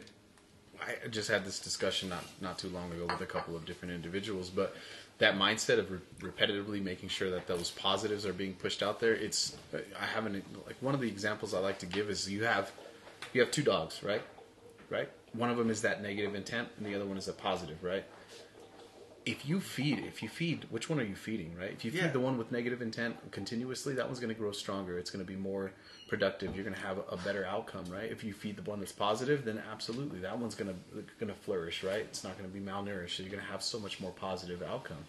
Which one are you feeding? Which one do you choose to feed every single day? Sure. Right? And you're absolutely right. Like, am I gonna allow this negativity envelop me and continually bring me down? And am I going to live in that kind of an aspect? Am I going to live in that negative aspect? Or are we going to continually, live in that kind of a situation?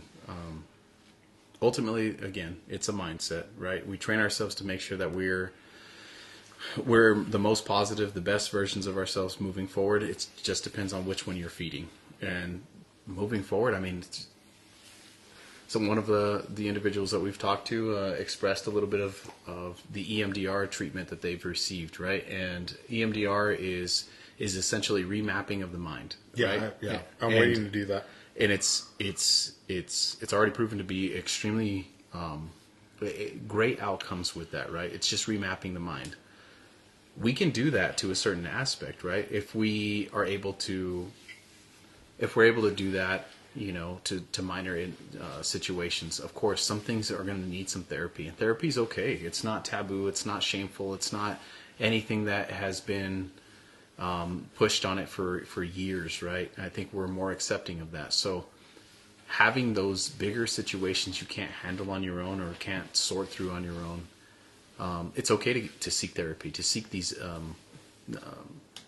amazing treatments that are going to ultimately help us, right? But it's all comes back down to, what is your mindset? What is your mindset day by day? How do you equip yourself to handle these situations? Don't mask them. Change the things that you have ability to change, and work on those things. But yeah, that's kind of where I'm at with those things. But well, this is all good stuff, guys. I know we're heading into like 2 hours, but this is probably like one of several more episodes of, I think we'll call this Gentleman's Hour. This one we'll call Gentleman and Lady Hour, since Jenny had a little input in this. Yeah. But I really want to thank you guys for coming and spending time with us. I know we just did this list and talked about some things surrounding this list. And if you haven't, go to my Facebook page. And there's an entire list of things where we ran down. Again, this was like partially Paul's idea too, partially mine. But I do really want to thank you guys for sitting in on this. So if anybody has any last things, any last closing things? I just want to reiterate that from my perspective, I think that the thing that defines an older fireman is you can't just steamroll your way through everything like we used to when we first got in the fire department, V-taper, 30-inch waist. I know Lucio still has one, but whatever. That's another discussion with taking care of yourself and sleep and the detriment of yes, that's right. Schedule. But anyway. But and in the end, when you got to finesse your way through 20 years of the fire service, and your body starts breaking down. 25 now. 25 now. And we see a lot of pain and suffering. Nobody's going to say that we don't. We watch, we see people that get old every day. We pick them up, we help them, and as a result, many firemen, myself included, fear what it means to get old. But you have to find your peace with all of this. You have to find your peace with getting older. You have to find your peace with the things that you've seen. You have to find your peace with the people that you weren't able to help. You have to focus on the good things, which is what you guys were talking about earlier. And you have to have a good way of processing all of this, so that in the end, when you go home, you're able to live your life outside of work. Work is not everything, and just be a person. There's more than your fucking khakis. Yeah, more than your khakis. More than your khakis. You're saying that because I probably said that before. Well, it's from Fight Club. Yep. And you got it. Yeah, it's from Fight Club, and you have said that before. Much along my favorite fucking line that you've said about perceived value, which I explained to Thomas earlier, Paul. We'll talk about that later on when we hit the relationship part. Yeah, it was a great fucking story. But perceived value is like even one of those things that you were talking about earlier. We'll talk about it later, though. All right. No, absolutely. 100%. Could talk about that for an hour. Yeah. I know we can. No, we can do that different podcast. Yeah, no, not. I don't even want to throw it out there. But anyway, guys, and one last thing. I know the last episode I had also mentioned that one of the reasons Nikki wasn't here to do this, besides the fact that I just kind of wanted to have all the guys here. She did pass her first round of alternate driver testing. So good job, Nikki. Good job. And yeah, she'll be back next time. So for hopefully Childhood Part 2. So anyway, check us out on Apple and Spotify, guys. Before I rudely interrupted everybody else and had a closing thing, go ahead, Lucio, hit it. Yeah, it's just closing statements on all of this. One of the ones that I wanted to talk about was number 8. If you find someone smarter than you, work with them. Don't compete with them. There's a lot of things on that, and I think it kind of envelops this entire thing. Is people have life experiences, lived experiences, work experiences. Lean on those individuals, learn what you can from them in the fire service and personally. Those are huge. Beyond the kitchen table. The kitchen table is an amazing thing, but lean on them and build a different culture, right? Build the life that you want to build, not only in the fire service, but your personal life. Everybody's gone through something. You think you're going through it alone. That's not the case. Everybody's been there before. Everybody's been through a level of what you've been through, so just understand that you're not alone in any of this stuff. So lean on the individuals that are there. We are a family, and take that to heart. Like, really reach out to individuals that you feel comfortable with, or reach out to peer support, that kind of stuff, because that really makes a difference. I learned a lot from Probies too, coming through. It helped me to develop me as I am, and those individuals know who they are. You know, they had a lot to offer. They have a lot of, life experience, or they just had some knowledge to share. So it doesn't matter where it comes from. Just, you're always learning. You're always evolving. Take that as a learned experience and continue moving forward. But that's all I really wanted to say for close. Yeah. So anyway, thanks, guys. I know we talked about a younger generation. I know I harped on that a little bit. I love you all. Like Lucio said, that he's learned some stuff. I've learned patience. If anything that you guys have ever taught me was that I'm in the point of an instructor for 48 hours. I'm a, what do you call it? Peer support? No, the FTO? No, not even FTO. What is the Daddy? Like, they're my protege. I'm the Pimp Daddy? Pimp Daddy. Yeah, I'm the pimp. Senior firefighter. Senior firefighter. I like Pimp Daddy better. We're gonna go with Pimp Daddy. Silky smooth Mike. You guys are wonderful. You guys are on the right track, but do not discredit the things that the senior guys take. Even from my 18 years in, I've learned so much that soon's going to come the day to where where the senior guy that I knew is going to be like that last guy that leaves, and that's a very big end to a lot of my learning experience. And I'm not saying that I know it all. I know a lot, but I don't know it all.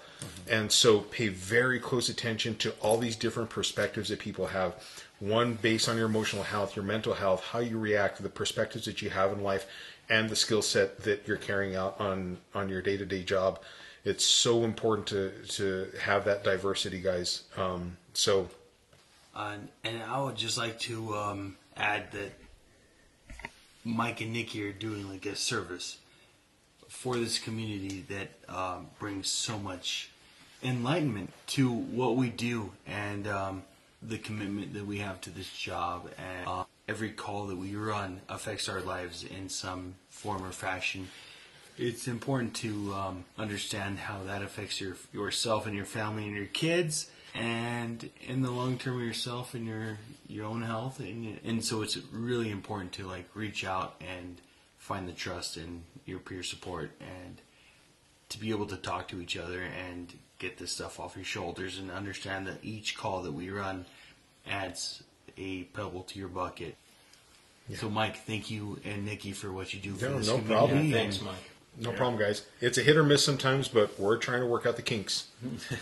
Not the kinkiness, the kinks. The kinks. All right, guys, we'll see you.